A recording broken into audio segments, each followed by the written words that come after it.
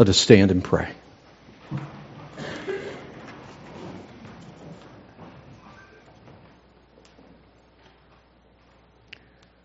Oh, gracious Father, we owe so much to so many.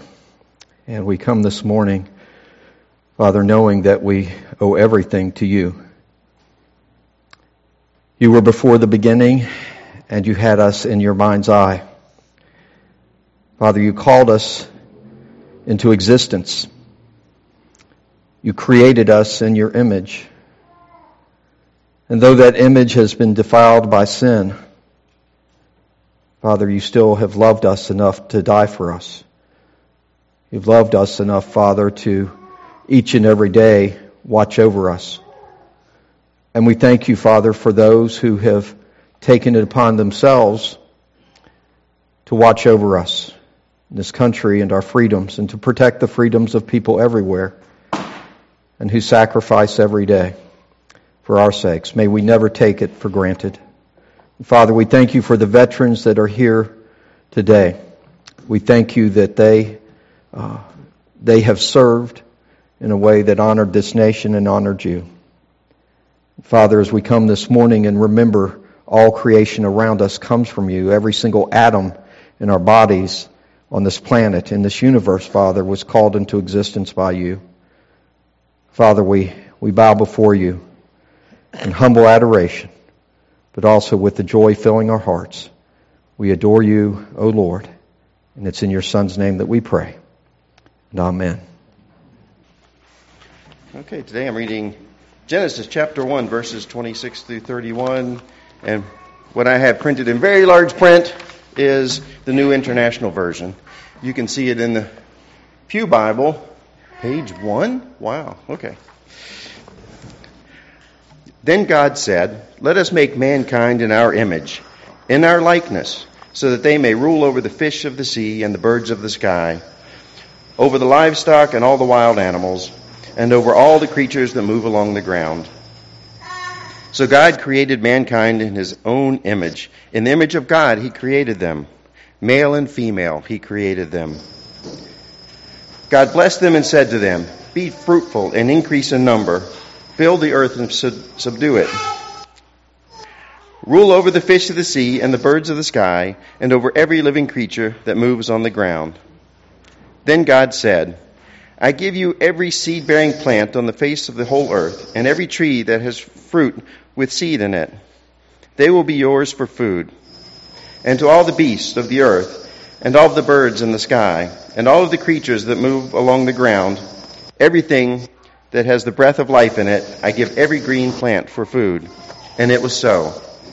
God saw all that he had made, and it was very good. And there was evening, and there was morning, the sixth day. This is the word of God for the people of God. Thanks be to God. Thank you, Doug. And Emmett is having a good time over here. And in some ways, his enjoyment of that piece of paper just reminded me of one of the things I wanted to remind you about today was the ability to take joy in the creation around us, to see something and to pause and to remember how that was made, who made it, and the fact that everything we have is a gift to us. So even that little piece of paper for Emmett was a source of joy. I did want to mention a couple of things. First of all, if you are a veteran here today with us, would you stand for a moment? Any vets? Okay. Okay. We have 6 or 7, and we have, yes, okay. So we have about 8 veterans here this morning, and we are so thankful. Remain standing. Okay.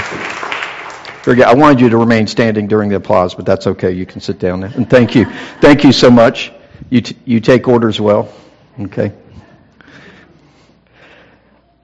And also, I failed to mention in the announcements, some of you are going, well, when are we going to get that new projector? So it looks like now, if you're looking up there, you know, the eye doctor would say, so tell me, what do you see on your right and your left? And your left would have some problems. But it is being installed tomorrow. So we will have matching projectors in terms of the power and brightness as of next week. So. Well, I have been thinking about creation all week. I don't know if you're someone who appreciates creation, appreciates nature, which, by the way, when we define nature, I think sometimes we narrow it down, especially in a world dominated by politics. We seem to see nature as a political football that gets passed around, and some people are like, well, nature is here for us, to take advantage of. God's provided for us so we can have food and everything that we need, and other people say, well, we need to protect nature, that we need to be good stewards of it. God said that we were to have oversight of nature. It was our responsibility. So I'm going to talk about that some this morning. But when I'm talking about nature this morning or creation, I'm talking about every physical thing that was ever created by God. So this goes way out into the cosmos. This includes the whole universe, right down to your thumbnails. So that is the definition of nature or creation here this morning.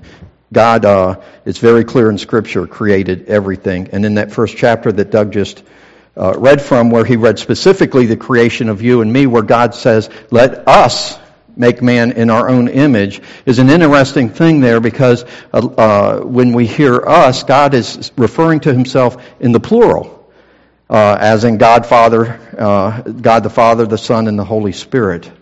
And some of the scriptures I'll be reading this morning, a few of those will refer to the fact that Jesus Christ was from the beginning. In fact, he preceded the beginning. He was there at the creation of the earth. Nothing was created that was not created through him and by him. And so I think that's something that we sometimes forget. When we think about Jesus, we tend to focus on the Jesus who's walking down the roads of Galilee, the Jesus who is preaching, the Jesus who is healing, the Jesus who is on the cross, and we forget that greater sense of who Jesus was, the very Son of God in the Trinity and in the beginning, creating you and me, and being fully involved in that process and still involved in that process. I was thinking this week too. This is a pillow we have in our rec room, and this pillow was created by my mom. Now, if you knew my mom, she was not a patient person. So for her to do this, and I confirmed with Lydia this morning, this is cross stitch, not needlepoint, not crocheting. I know crocheting wouldn't be, but this is cross stitch. I always have a hard time distinguishing. To me, it's just a needle going into fabric with something trailing it. But my mom made this, and so to me, I think if this went into a thrift store or a yard sale, we might get 50 cents or $1 for it. It was the first thing she ever did, so I'm sure somebody could look and say, well, the quality's not that good or whatever. But what I see is sitting in our rec room in our house, and my mom working on this night after night, something that just seemed odd for my mom to be doing, because, again, this was not the sort of thing that she did. But she was determined she was going to finish this thing, as we watched The Wonderful World of Disney and the FBI and all those other programs. And so, for me, there's no price that you can put on this. The value of this is just something I'm not even going to think about. It's invaluable. It's beyond anything you could give me for it. And so when I read in the Scriptures that by faith we understand that the universe was created by the Word of God. Who is the Word of God? Jesus Christ. Tells us that in John 1, which we'll read in a second. So that what is seen was not made out of things that are visible. Colossians 1:16, for by him, Jesus Christ, all things were created. All things were created in heaven and on earth, visible and invisible, whether thrones or dominions or rulers or authorities. All things were created through him and for him. And then in Revelation 4:11 it says, worthy are you, O our Lord and God, to receive glory and honor and power, for you created all things, and by your will they existed and were created. And then finally John 1:1-3. In the beginning was the Word was with God, the Word was God. He was in the beginning with God, and all things were made through him, and without him was not anything made that was made. Now that's really clear. I don't think we're going to argue much about these scriptures. I saw a little video the other day of a conference of the United Methodist Church up in New Jersey. They had a special conference, and apparently they had passed a rule that said that in your discussions of things you could reference anything except the Bible, because we all interpret the Bible differently and we don't want to have any arguments, so please don't reference the Bible in our discussions. That kind of got viral out on the internet a little bit, and obviously not something I would agree with, but when we go to the Scriptures on the place of Jesus in creation, the Scriptures are very firm. I don't think anybody could disagree with how clear this is, that Jesus Christ is the source of everything. And so when we come to see Jesus as Lord and Master and Savior, when we come to see Him as that one who exists in us, we do not exist as Christians without Jesus Christ. His Spirit is within us. That it becomes a little bit of an odd thing to stop and think about it, how cavalierly we treat this world. How negligent we are. I don't know, when I was a kid, we threw stuff out the windows of cars. Everybody was throwing stuff out the windows of cars because the ditch was the collection place for trash, right? We didn't have trash bags in the car. The trash went out of the car. And people, if you were in construction or whatever and you had construction materials that needed to be trashed, we didn't have a county dump. It all went down to some little country spur off of the main road, and you just went to the end of that road and you dumped your stuff. We lived on a farm in Spotsylvania, and at some point they moved Snell's Bridge back in the, I think it was back in the 50s, they moved it a little bit downstream over the Po River from where it had been. And where it had been, if you went over onto that side of the road and followed the line that would have gone down to the old bridge, and you stuck a stick into the ground, you would hit all kinds of old, corroded trash. Tin cans rusted out and everything. Because what did people do? Once the road was moved over here, that old road still existed, and that's where they dumped their trash. And so it may sound a little bit odd today to say, to people's ears, especially younger generation, that, well, we need to not throw trash out onto the ground. We need not to trash the earth, because most people understand that. Although a guy down in Stanton yesterday, or the day before yesterday, I was driving down there, and as he was crossing the street, he just threw his trash down in the street. Got me really upset. Now, when 50 years ago, it wouldn't have upset anybody, but gets us upset now because we saw the Indian with the tear coming down. Remember that commercial? I think that hit everybody. Yeah, it is. We shouldn't be doing this. So we've got this way that we treat the world, and like I say, sometimes it becomes this political football, but I'm not talking politics this morning. I'm talking about what the Scriptures tell us. If, like that pillow made by my mom, is that valuable to me, then shouldn't everything that's been made by Jesus Christ, our Lord and our Savior, who died for our souls, shouldn't it also be valuable to us? Shouldn't it mean something to us? Shouldn't we at least sometimes thank God for it and go out and thank God for that morning sun that's blinding us as we're driving down the road, but still thank Him for it, because without it, we wouldn't exist. Everything we have has come through Jesus Christ. It's an interesting thing. I've been reading a lot of scientific blogs and different things. I've got this little nature science thing that comes to me. It'll alert me on my phone when they have a new article or something. And these are things not written necessarily by Christians. I mean, there are scientists who are Christians and believers, and there are those who are not. But they're not strictly religious articles. But I am struck how often scientists come up with things that they can't understand. They can't figure out. And yet how sure some people are that God does not exist, even though they haven't figured everything out. And so this week I read an article by someone who is a scientist who has written a book about how scientists need to leave room for God, because there's no other way you can look at the universe without acknowledging there must be a creator, a designer, someone behind all this.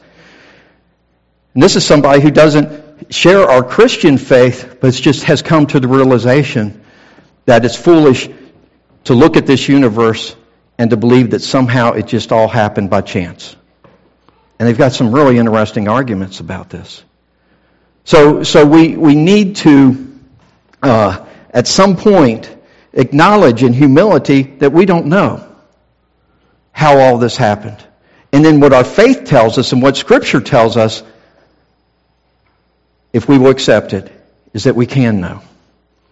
That it's through the one who made all things, by His Word, and by His will, and created us. And the interesting thing is more and more, you would think by now, 2,000 years later, let's say, for instance, that we shared the Chinese belief, the ancient Chinese myths that said that the world was created and placed on the back of a turtle. Okay? Or many of the Greek myths about the universe. Obviously, those have been pretty much left to the side. And yet the Scriptures, those Scriptures I just read to you, no scientist can deny the possibility that there was a supreme being, there was a God behind this in the very way that it's described there. Now you say, oh yeah, but they disagree with Genesis. No, many scientists will look at that. They may say it's not literal, they say it's emblematic of a way that the world could have been made, the creation would have been made in the very order that things are listed. There's a logical order there, that this had to exist before this could exist and so forth. You don't make the sun on the seventh day with all the living creatures out here freezing to death. You know, that the order makes sense. And so I'm very impressed with the way I keep getting my faith reinforced by science. Scientists say they know the age of the universe, and yet I was reading an article the other day where there is a star outside of that age range, and they can't figure it out because the Big Bang happened this many years ago, and yet this star is older than the Big Bang, and they can't figure out how that would be. They call the star Methuselah because it's so old, but they can't figure out how it's there.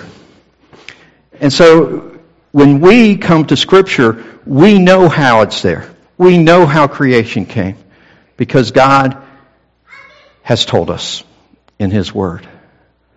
And I am fascinated by how His Word keeps speaking truth to me about creation and how we got here and why we got here and what God is still doing and what God has planned for us in the future. Usually I open up with a joke. Today I'm going to close with a joke. Okay, I'm going to risk that. And so, you notice I'm going to be a little bit briefer today because I was reading an article this week that says your sermon could be better if it was shorter.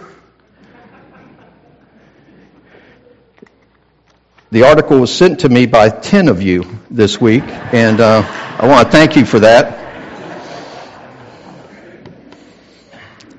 And you may have heard this little story here, but I just like it. An atheist was walking through the woods admiring all the, quote, accidents that evolution had created. What majestic trees, what powerful rivers, what beautiful animals, he said to himself.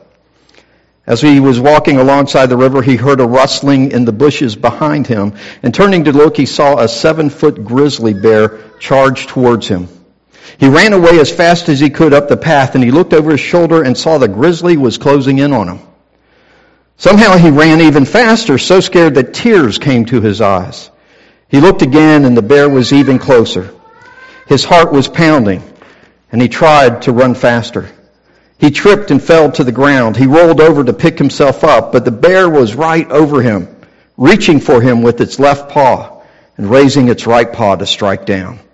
And at that instant, the atheist cried out, "Oh my God." Time stopped, the bear froze, the forest was silent, even the river stopped running. As a bright light shone upon the man, a voice came out of the sky. "You deny my existence for all these years. You teach others that I don't exist and even credit creation to a cosmic accident. Do you expect me to help you out of this predicament? Am I to count you as a believer now?" The atheist looked directly into the light and said, "I would feel like a hypocrite to become a Christian after all these years. But perhaps you could make the bear a Christian." "Very well," said the voice.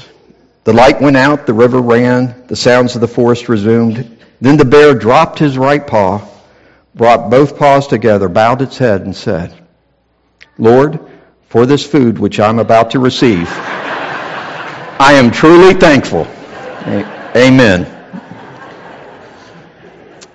So like the bear, I pray this morning that you are truly thankful for all you have received.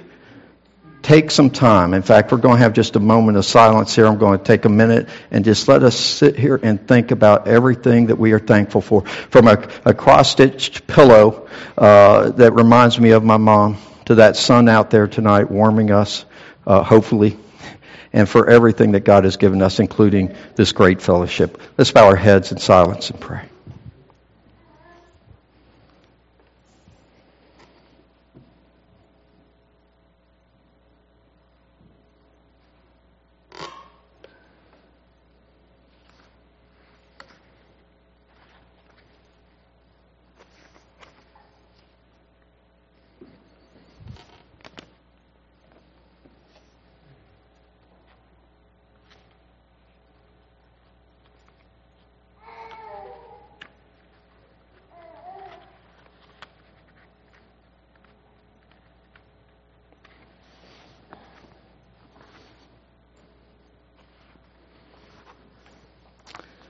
God of creation, there at the start, before the beginning of time, with no point of reference, you spoke to the dark and you fleshed out the wonder of light.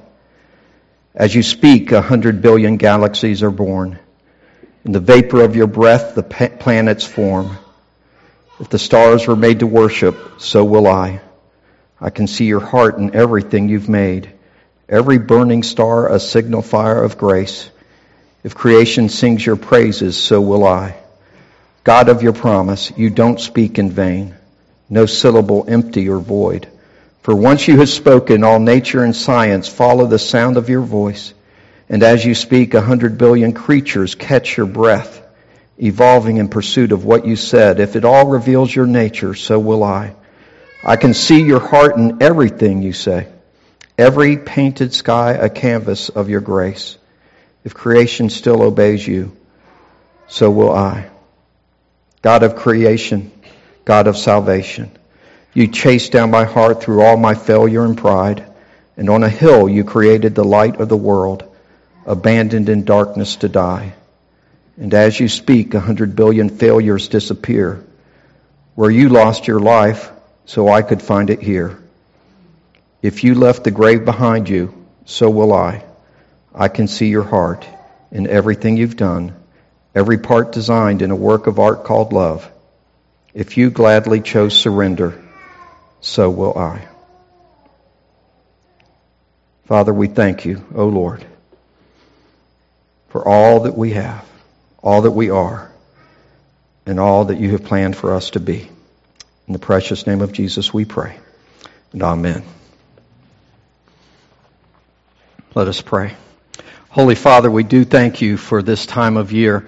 Lord, the beauty of the leaves that now is fading, but then, Father, as Christmas comes, a season of light, and we rejoice in your Son, Jesus Christ, and the gift that you have given us of salvation.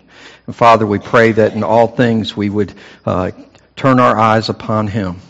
And remember, Lord, that we are here because you chose us.